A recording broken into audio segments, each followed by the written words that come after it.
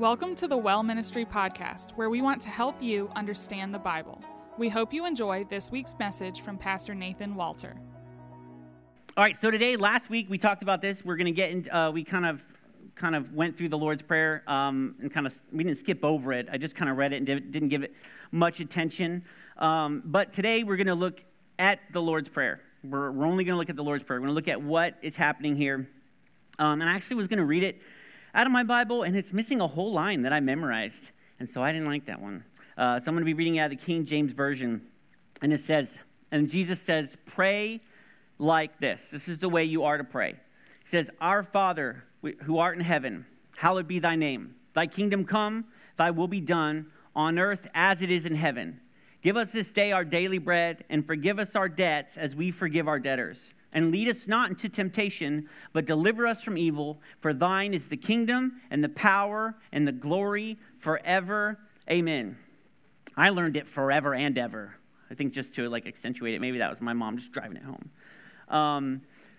So I do want to point out, as we talk about this prayer, that Jesus, because last week I said, and what Aaron did was evil, he prayed in public. Jesus is not against public prayer. We see him pray several times. He blesses the food when he's feeding the 5,000. And then before he raises Lazarus to the dead, he prays, and this happens in John 11:41. He says, Father, I thank you that you have heard me. I knew that you always hear me, but I said this for the benefit of the people standing here, that they may believe that you sent me. See, so Jesus also prayed aloud for the benefit of people to hear, right? So when you're praying Lord, and I just pray that you would help us make wise decisions, and you're kind of thinking for the person next, that's biblical, okay? I'm just kidding. Don't do that. But I think another thing that's important to say is Jesus says this is how you should pray. He doesn't say this is what you should pray, okay? And I'm not speaking negatively about the Lord's Prayer in any way. But I've come across the other day, you would not believe this, I came across a conversation on the radio, okay? And it was just, I don't know how it happened. I guess I had the radio on when I turned my car on, and I never listened to the radio except XL 106.7. No, I'm just kidding. And there was this conversation, and this guy was saying we should only pray the Lord's Prayer. That the only prayer we should ever say is the Lord's Prayer. And maybe that works for him, but I do feel like we talked about the dangers and what had happened, and what Jesus was talking about is that the Jews had these pre-written prayers that they would just say throughout the day. They had 18 different prayers they would say, and so it kind of led to people just kind of reciting things they'd memorized, and the words kind of lost meaning. Now, definitely you should learn to pray the Lord's Prayer. Memorize the Lord's Prayer. Sometimes pray the Lord's Prayer. That's perfectly fine. I'm not saying don't do that. I'm just saying I don't believe that that's the only prayer we should pray, and that should be our only conversation with God, because Jesus doesn't say this is what you should pray. He says this is how you should pray. You should pray like this, okay? So what he's giving us is a model for prayer, okay? So we're going to look at this model. But before we do, I want to step back from it for 1 minute, because I know, we talked about recitation and just saying words that we often don't there's no meaning to it. I know that when I memorized this prayer, it probably didn't hold much meaning, obviously, because I was a kid, and I'm like, what's hallowed? I don't know what I mean. Are we saying hollow? We want his name to be hollow, like to have a little ring to it? I want to take a step back from it. And I think where we kind of lose the meaning and the significance of the words, we lose the significance of the words in the very first few words where he says, Our Father. Because not all Christians pray with an attitude, and you can forget that he is a father. And unfortunately, because of the world that we live in, I think the absence of fathers in many people's lives, even the absence of fathers who are present in the home. And this isn't the way everyone is, but because people have experienced this, they may not understand the relationship there, what it's supposed to be when they're speaking to a father. It's lost on us as a society. And I think really that's kind of where this whole like mother thing came from, is like, Father, we don't understand that. We don't understand what that's supposed to be. But it is a deep and strong relationship with someone who cares deeply about what happens to you, cares deeply about your life, and is present in your everyday. Okay? In the ancient world, just using the word Father, in the ancient world, they believed in so many different gods. In almost all other ancient cultures, they believed in gods of earth, fire, wind, water, and heart. And when they came together, they formed Captain Planet, who saved the earth. I'm just kidding, that's an old show. I'm dating myself. That poor kid who had the power of heart. Everyone else was shooting wind and water and fire, and but he just was like, heart. And you were like, do we need this guy? I don't know if we need this guy. But there were gods for every single thing. And the gods were cruel. Their gods were cruel. They didn't care one bit for humans. Humans were always trying to curry their favor by doing things for them. And just as an example, in Greek culture, there's Prometheus, and he gave the gift of fire to humans. And because he gave the gift of fire to humans, Zeus was so mad that he chained him up because he helped humans. They never really wanted to help humans unless it benefited them in a battle against another god. That was their relationship. That's how they saw a relationship with the gods. And this is true today. If you look at other religions, in Islam, God is not a loving God. You curry his favor. You please him.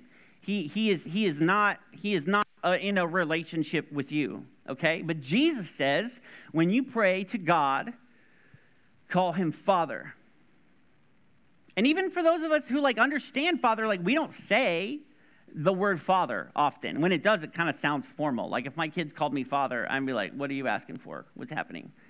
You don't call me Father. We say Dad. But in Israel, the word they use for Father, which is Abba or Abba, actually is the same thing. And you can actually, when you go to Israel, you can hear kids being like, Abba, Abba, I want to get that. Abba, Abba, can I do? I'm just kidding. And they use the very word that Jesus says to call God. They use that same word for their dad or their father. Okay? So this opening line, we aren't talking to a hostile God who doesn't care, who we're trying to please. We're talking to a heavenly Father who loves us, who watches over us. And that first word should settle us down and calm our nerves. Father. Our Father. But we're not talking, notice what I did there, we're not talking to my Father. He doesn't say to say my Father or just Father. He says to say our Father. And this line reminds us not only of our relationship to God, but our relationship with each other under God as brothers and sisters in Christ. It reminds us, it gives us a proper perspective of our relationship to God as Father, and it gives us a good perspective of our relationship with each other as brothers and sisters. He is our Father. And we can't forget that, because when we're praying, sometimes we might be praying for something for us, and someone else in the family of God has hurt us, and we forget he's their Father too, right? And he loves them and cares for them too. Sometimes we don't understand why, right? But he does. And so we have to remember our Father. But that's not the entire line. That's right. We can go all day. Our Father who is in heaven. Our Father who is in heaven. It adds yet another element to this line. He is our Father in heaven. He's set apart. He's holy. This line attaches the love of God in our Father with the power of God who aren't in heaven. This isn't just your normal everyday loving Father. This is a loving Father with the power to answer prayer, with the power to move on our behalf. He is our Father who is in heaven. And it shows us, man, he's got the power to do something. He's our Father, and he has the power to act on our behalf. And the way that he moves and the things that he does, in all things we can trust him because there is a motivation there as our Father for our good. And it's easier to trust power in the hands of one who loves us. It's far easier to trust in a power of someone who loves us. And then the prayer, after that, Our Father who art in heaven, it begins with 3 different petitions that have to do with God. That his name would be holy on their lips, that his kingdom would come, and that his will would be done on earth as it is in heaven. So those are the 3 things. It gets a little confusing, right? The 3 things are that his name would be holy, hallowed be thy name, and that his kingdom would come, and that his will would be done. And there's a reason it begins with these 3 petitions, because it's saying, first and foremost, before I ask for my will to be done, I'm acknowledging that first and foremost, I want your will to be done. I am seeking these things in your name, but if it doesn't go along with what you want, I want what you want first. Let that come first and foremost. And when we do this, he's given his proper place in our lives and in our prayers. He is given priority in our prayers. And honestly, if we're being honest with ourselves, this is the part we skip over in our prayers, putting him first. We immediately go into what we need, right? Just like kids. He's our Father, just like kids. We immediately go into what we need. But we have to remember to place him first and foremost. And this is a reminder. When we pray like this, with this model, it's a reminder in the very beginning that we're not trying to bend his will to our will. We are trying to bend our will to his will. And the first part of that, we say, hallowed be thy name, or let your name be holy. Hallowed means to treat as holy. Let your name be treated differently than any other name. But this isn't just like the name of God. May your name be treated holy. I know that's what they're saying, but in Hebrew, when they're speaking of names, they're not just talking about titles. They're talking about everything that person is. Everything that they are. Their character, their personality, the nature of that person, all that they are. Their name is all of those things. It is. So it says, let your name be holy. Let your name be set apart. They're saying, may all that you are, your character, your personality, every part of you, your holiness, your nature, may it be treated as holy. And this means throughout the Bible. So anytime you can go through and actually read the Bible and see when they're talking about the name of God and look at it this way, and it brings deeper meaning. Like in Psalm 9:10, it says, those who know your name trust in you. Those who know your name trust in you. And this just isn't like those who know the name of God. I mean, how many people in our world know the name of God, but don't put their trust in God, right? That just seems like a false statement. Those who know your name trust in you. That's not always true.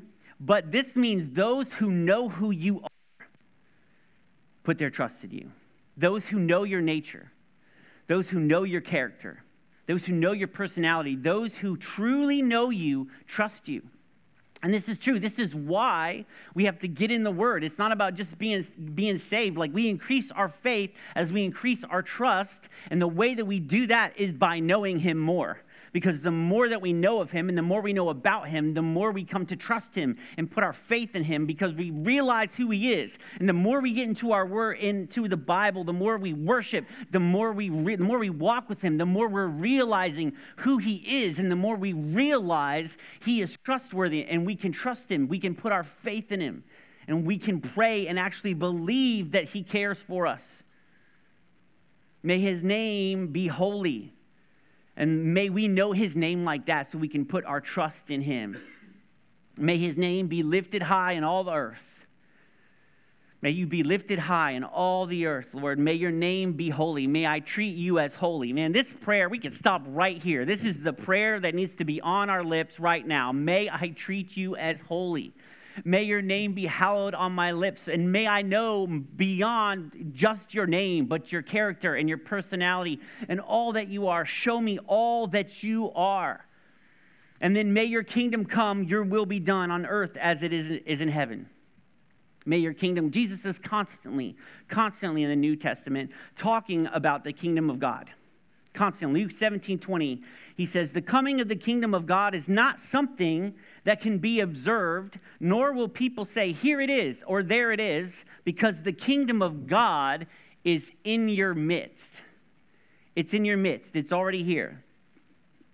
And the kingdom of God is where God's will is perfectly done on earth as it is in heaven. To be in the kingdom of God is to obey the will of God. It consists of people of all nations who submit their will and their heart and their desires, their lives, to do as Jesus instructed. And that's not always easy to do. To do as Jesus instructed, which is why we have to pray it. We have to pray, your will be done. Your kingdom come. It's already here. How do we access it? How do we make earth as it is in heaven? We have to obey him. So we have to pray, Lord, bring your kingdom to earth through me. Bring your kingdom to earth through me today in all my actions and all my words and everything I do. Bring your kingdom to earth in me. But sometimes, we may pray this, but we may not mean it. Sometimes we pray it out of resignation. Have you ever heard someone like, well, God's will is going to be done. God's will is going to be done anyway. We can pray whatever. God's will is going to be done. And then it can even have like a tone of bitterness to it. But when we pray, your will be done, we're trusting all things into the hands of God, whom we trust. We trust in his name, who he is. We trust that he loves us. We trust that he's powerful enough to move and that his motivations are love for us and for the good of all those who love the Lord. So we pray, your will be done, knowing that we are praying for the best possible. When we're praying for his will to be done, we are praying for the best possible outcome, which may not be in line with what follows in what we are asking. But his will come first. And then the second part of the prayer addresses our needs. But it doesn't just address our daily needs. It addresses, this prayer is so cool. I love this prayer. It addresses our past, present, and our future. We're asking for daily bread. That addresses what we need today, right? It says it with daily bread, right? It's asking for something in the present, our daily bread. I'm asking for something in the present. When I'm asking for forgiveness, it brings the past into the presence of God and addresses past actions against us. And then we say, lead us not into temptation, we're referencing what is to come. We are praying over our past, present, and future.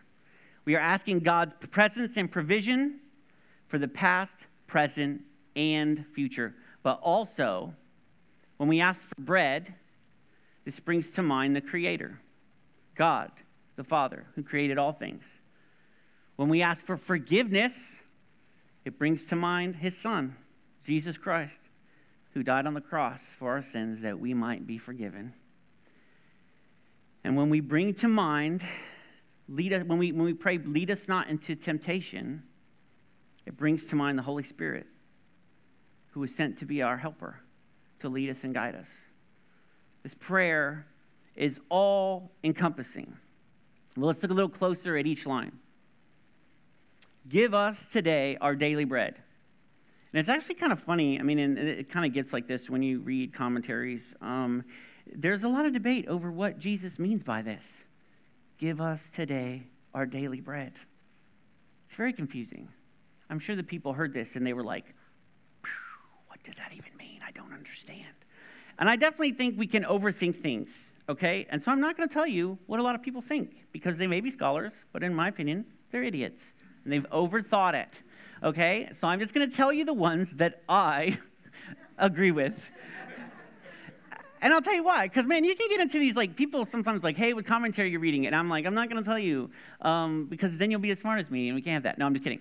I say, I'm not going to tell you because it actually has a lot of information that I don't like, because you're getting the opinion of one person. And you can read a lot of different commentaries, and they can disagree, and some of it, you're just like, I don't even know how this person walked this here. I don't even see how. And so it can be more confusing than it can explain to you truth, okay? So I'm going to tell you the things that I think God means by this, okay? So one, asking, get this is nuts, asking for physical bread for the day. Write it down, jot it down if you're taking notes. That's going to be hard to memorize one. Asking for physical bread to eat so that you're not hungry, okay? And this brings to mind God providing manna in the desert for the Israelites. If you remember, they were only to gather enough for the day. And that's trusting everything into his care. We're not worrying, just like it says in Scripture, they're not worrying about tomorrow. That bread is not going to last till tomorrow. I almost said that bread ain't going to last till tomorrow, but I get a lot of grief at home when I say ain't. It's North Carolina, coming back. All right. I think when we were up there for a little bit, too, I started being like, hey, what you doing over there? I'm going to get that. It doesn't get that bad, but this is trusting everything to his care. Just like they had to do. Not worrying about tomorrow. We're just gathering enough bread for the day. We're trusting that you're going to take care of tomorrow just like you took care of today. We're going to trust that you will provide for all of our needs. And the thing I like about this prayer, this part of the prayer, is that it shows that God actually cares about our physical bodies. Because we can sometimes get so spiritual, it's like, well, God just cares about my spirit. He doesn't really care about my physical body. And actually, sometimes they've gone in offshoots of Christianity to being like, we can do whatever to our bodies because it just matters with my spirit. But that's not true. We see that God cares for our physical bodies. He says to treat it as a temple of the living God. And also, we see Jesus feed people. He cares for their hunger. He doesn't send them home. He cares for their hunger, and he feeds them. He feeds 5,000, and he feeds more than that. We just know that one story. He cares for their physical bodies. But not only that, we constantly see him heal people's physical bodies. We're like, I can't walk. He's not like, well, I'm not going to do anything about that, but I'm going to make your spiritual life walk. Like, I don't know what that means. I just really want to walk with my legs, with your spiritual legs, right? No. He takes care of their physical needs. God cares for our physical bodies. Okay, and some believe that this is referring to the bread of life mentioned in John 6:35. Then Jesus declared, I am the bread of life. Whoever comes to me will never go hungry, and whoever believes in me will never be thirsty. So if this is what we're praying, when we're asking for our daily bread, then what we're asking for is our daily dose of Jesus. Jesus, I need my daily bread. I need the bread of life today. I want your bread. I want you to feed me. I want you to feed my spirit. This isn't about the physical body. I want you to feed my spirit. And saying this prayer is like, Lord, when I get into my Bible today, I want you to reveal yourself to me. Lord, as I worship you, I want to encounter you. I want to be at your throne. I want some daily bread. I need Jesus today. I need your Holy Spirit today. I need you now. The bread is good, and I will take the bread. Thank you for providing for my physical body, but my spirit also needs to be fed. I hunger and I thirst for you, and I want more of you, and I'm not willing to wait for tomorrow. I want you today. I want you today and every day. So if this is true, which I believe, because this is the way God works in the way that he reveals truth. There's a simple truth and there's a deeper truth. And the simple truth is God cares for our bodies and we need sustenance for the day. And we are asking, sustain me today.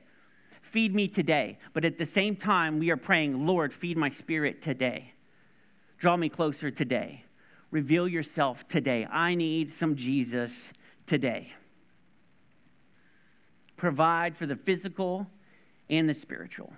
Feed all of me today. And this also puts God in his rightful place. Everything I need comes from you. Everything I have comes from you. I am trusting in you for my physical and my spiritual sustenance with all of me. I need you and only you. He then prays, and this is where it gets kind of like, maybe the translation is wrong. It says, forgive us our debts as we have also forgiven our debtors. And this is the part of the prayer where everyone was like, amen, amen. What did he just say? As we have forgiven our debtors? And it actually ties in directly when Jesus finishes this prayer and says, amen. It obviously needs further explanation because he says, amen, and then he says, for if you forgive other people when they sin against you, your heavenly Father will also forgive you. But if you do not forgive others their sins, your Father will not forgive your sins. Isn't that funny? He knew it was going to be hard. Because like the minute he's like, amen, let me explain what I said, just so you can make sure that you get this. Maybe there was some murmuring in the crowd, but Jesus makes it clear. No, what you heard is what I meant. And we'll see, and I can't talk about it today because I won't have anything to talk about later. But he actually has several parables to define for us what it means to forgive. What does it mean to forgive as we forgive others? It almost seems like we're kind of praying a curse over ourselves, right? I mean, if we don't forgive others. Forgive me, Lord, as I forgave him. And when you pray that prayer, you're like, no, I want better forgiveness than that. God, I don't want you to hold it against me like I've forgiven him, but I'm still holding it against them. I want true forgiveness. And this might be the most important part to pray, that is a follow-up to let your kingdom come, your will be done on earth as it is in heaven. Because we can't bring the kingdom of God. The kingdom of God can't be in our midst when we have so much unforgiveness for people. But and that's what it's talking. These debts are talking, as we forgive our debtors. We're talking about people who owe us money, right? We're talking about people who have sinned against us. And there's several different words the Bible uses when talking about sin, and they have several different meanings. There's hamartia, which means missing the target. When you sin, you shot at the target, but you missed it. There's parabis, which means stepping across. You stepped across the line as if from the wrong side to the right side. Okay, the other one is paraptoma, which means slipping across. You slipped across the line. You didn't step. You just you just kind of ended up on the other side. And there's anomia, which means lawlessness, a person who knows what is right and yet does what is wrong. And then there is aphielema, and this is the word used here, which means a debt, a failure to pay that which is due. A failure to pay that which is due. And when we look at all these different ways to sin, stepping across intentionally, slipping across, knowing what is right and yet doing what is wrong, shooting for what God wants, yet just missing a little bit, when we think of that all being sin, then we have to admit to ourselves we are all sinners. Even if we're just miss the target sinners, right? We can categorize ourselves. I'm just a miss the target sinner, okay? Right? How can we be forgiven of a debt if we're all sinners? We're forgiven of a debt that we cannot pay. And how can we be forgiven of a debt we cannot pay and then demand payment from someone else who cannot pay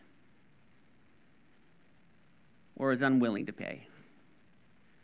And they're like, I can't make things right. I'm like, we could. But we want God to forgive us as we forgive those who trespass against us.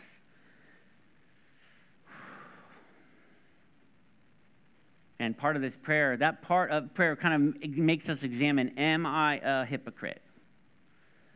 Am I a hypocrite?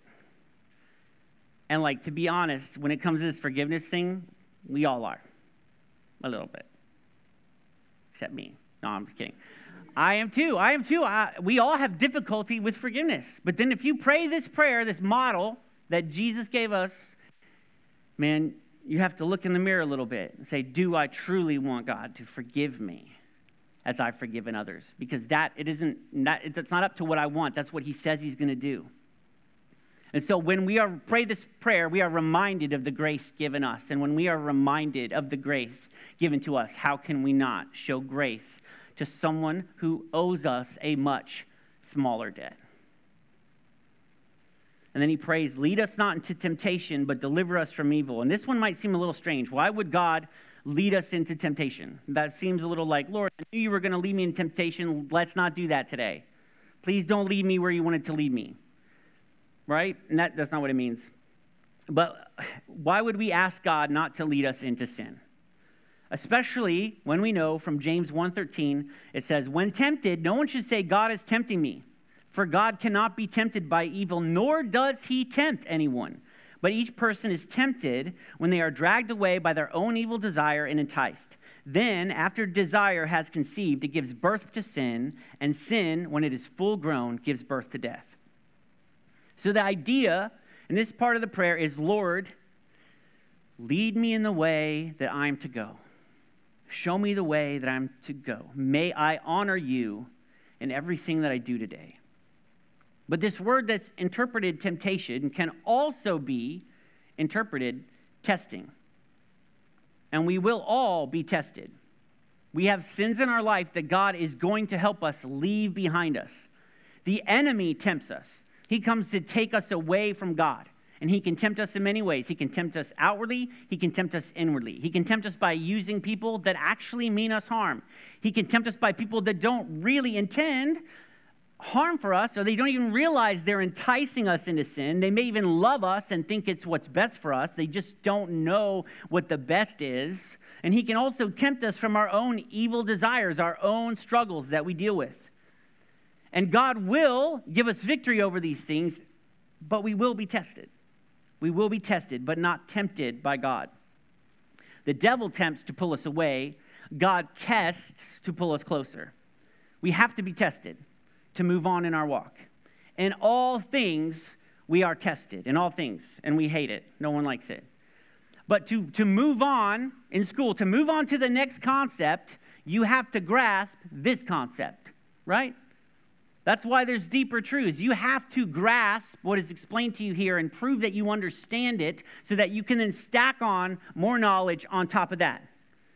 Okay? We're building on a foundation of our faith, and it must be built correctly. You will be tested. To learn deeper truths, we have to understand simple truths. Anyone who wants to learn a greater skill knows that you have to be tested. And so here, when we're praying this, we're asking God, help me to discern between temptation and testing. Help me to discern between temptation and testing. Because with testing, that comes from God. It is designed for our good. And God knows when we are ready to take the test. God, see, the temptation is bringing something before you that you cannot handle, that you are enticed by, and putting it right in your face so that you fail. God knows when you are ready to pass the test. He doesn't put a test before us that we are not capable of passing. He doesn't put something before us that we are not capable of passing. It says in 1 Corinthians 10:13, no temptation has overtaken you except what is common to mankind, and God is faithful. He will not let you be tempted beyond what you can bear. But when you are tempted, he will also provide a way out so that you can endure it. So when the devil attacks and tries to tempt us, God won't let us be tempted beyond what we are capable of passing so that we can endure it with his help. But the devil tempts us with the intention that we will fail because he wants to pull us away from God, make us fall, make us stumble. So in saying this prayer, we are praying, Lord, protect us from the evil one's temptations. You know the desires of my heart. Please keep me away from what I cannot handle at this time. And in doing this, we're actually praying in line with the will of God, because that's what he said to do. And we're saying, Lord, keep me in line with that. May I not go off into a temptation. May I not step across the line and put myself in a place where the devil can tempt me so that I will fail. We're again submitting everything to the will of God. In all these things, we are praying the will of God. Jesus is teaching us how to pray the will of God, because Jesus would never pray anything opposed to the will of God. And we need to get used to praying the will of God, not our will. If we truly want, Christians all the time, man, I want to see God's kingdom come to earth, right? I want to see people saved. I want to see lives transformed. I want to see people healed. Are we beginning this thing that we want so badly by praying the will of God, by seeking the will of God? Or are we trying to bring these things about in our own way? Because that is not building the kingdom of God. We have to build the kingdom of God by his will. We need to become accustomed to praying like this so that we're putting God first and our needs second. So that we're praying for our spiritual needs, so that we're praying for our physical needs, so that we're praying that we might forgive those who trespass against us, and that we might follow him closely. That's what we're praying. In all these things, we are declaring, for in your will is the kingdom. In your will is the power, and in your will is the glory forever. Let it be so. That's how it finishes, and it was missing in the NIV. I didn't like that, because when he's finished up saying your will, praying your will coming to pass is what is the kingdom. Your will brings the power, and in your will is the glory. When we give you glory and we let you do what you want to do, and we act, secondly, we treat you as the king on the throne, and we live by your standard, and we pray on our knees, praying for your will to be done. Let your kingdom come. Guide me, provide for me, give me my daily dose of Jesus. Help me walk through this day, man. Are you praying this prayer in the morning? Because if you're praying this prayer in the morning, it's going to set your mind right to how to go about your day.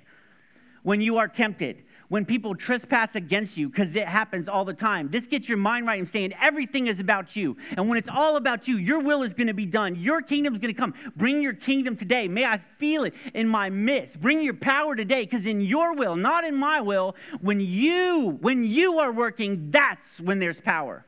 When God is working, that's when there's glory. It's about what he wants. It's about what he does. And we're saying, as Christians, as followers of Christ, I am in agreement with Jesus, and I'm in agreement with you that your will would be done. Bring the power. Bring the glory. I want to see it on earth. Are we praying like that? Because we're going to pray it today. We're going to pray it today. We've learned how to pray.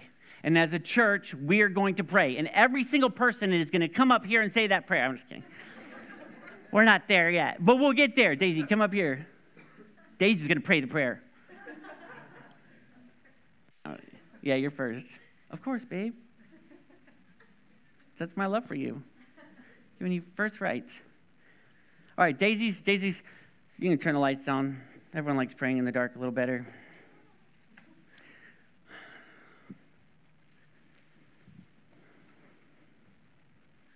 Let's, as a church, let's pray the will of God. Let's pray the will of God. Let's pray that his kingdom would come. Let's give him the glory for who he is. Let's begin our prayers. Our Father.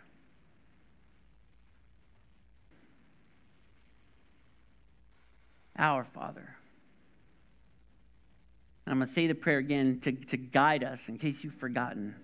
And I just want to be in agreement as a church and pray the will of God.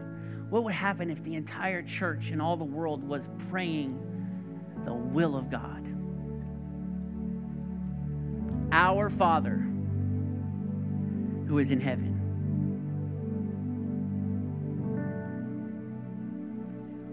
Hallowed be thy name. May your name be holy on our lips. May we treat you with the holiness that is your due. May we fall at your feet. May we give you all glory and all praise and all power. May we acknowledge your dominion over all the earth. Lord, let your kingdom come. Lord, that your will would be done on earth just like it is in heaven, Lord. Let heaven come to earth. Let heaven come to earth, Lord. May we truly be your people here on earth as we will be in heaven, not waiting where I will be made perfect in heaven.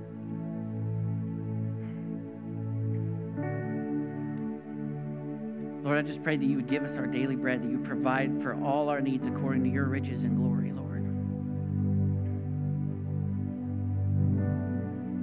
I just pray that we would see you in our lives daily, that we would hear your voice daily, that your Spirit would guide us daily, and that we would listen daily, that we would be led by you daily, that we would depend on you daily, that we would do what it says in your word and not worry about tomorrow, and trust that you will care for our every need, physical and spiritual. We acknowledge that you are our provider and everything comes from you. And Lord, forgive us our debts as we forgive those who trespass against us.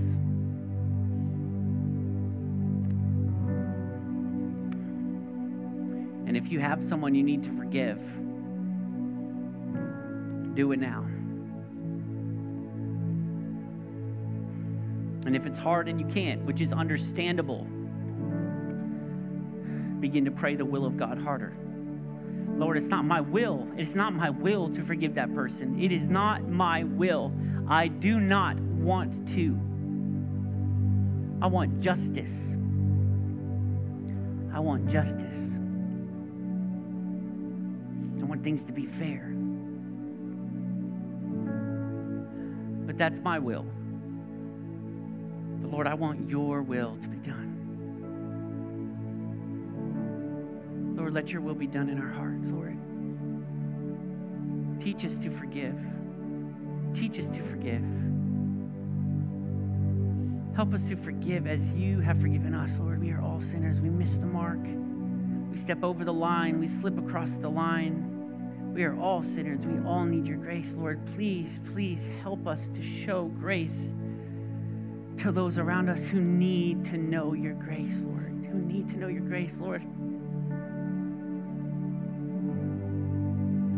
What saved my life was knowing your grace. Knowing your grace for the first time. Knowing your love for the first time, Lord. And I just know that there are people out there that need to be forgiven so that they can understand your grace and understand your love, Lord. Bring your kingdom to earth. Let your will be done in our hearts. Help us to forgive and show the love and the grace that won our hearts. Win our hearts again, Lord, that we may win the hearts of others by showing them your love and your grace. And not our will, but your will be done. Your will be done. Lord, lead us not into temptation, Lord. Show us the way in which we are to go, Lord. As a church, as individuals, Lord. Help us to resist the temptations of the enemy, Lord. Show us when we're being tested. Give us discernment. Help us to move on in our walk with you and not be satisfied with the simple truths and not be satisfied where we are, but want the testing so that we can move closer, that we can put that sin behind us, that we can show that sin has no power over a Christian. Sin has no power over us. Death has no power over us because you are the kingdom, you are the power, you are the glory, and we acknowledge it, Lord, forever and ever and ever. Yours be the kingdom. Lord, you have the power and all glory and honor is yours, Lord. And I just pray that our prayer life, Lord, that you would just light up our prayer life to where we are praying that your kingdom would come, that we would see your power, that we would see your glory, and that everything that transpires on this earth, Lord, that when good things, that we can give you glory for it. That we can acknowledge your power, that we can acknowledge when you give us our daily bread, that we can be grateful for our daily spiritual growth, Lord. May our hearts just desire you. May our hearts desire you.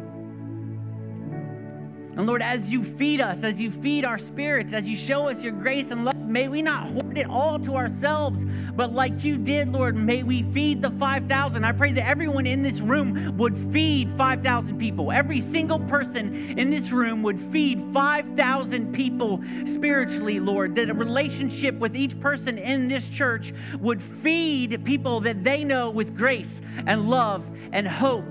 Lord, that your kingdom would come to earth, Lord. I just pray right now, Lord, that you would just multiply. Multiply our prayers. Multiply our love. Multiply the grace that we show others, Lord. That each person here could feed 5,000. You said we would do greater things than these. May we do greater things, Lord. And the only way that's going to happen, Lord, is if our hearts and minds are set on you. May our hearts and our minds be set on you, Lord. Thanks for listening to the Sermon of the Week. For more information about The Well and other resources to help you study the Bible, go to thewellministry.co.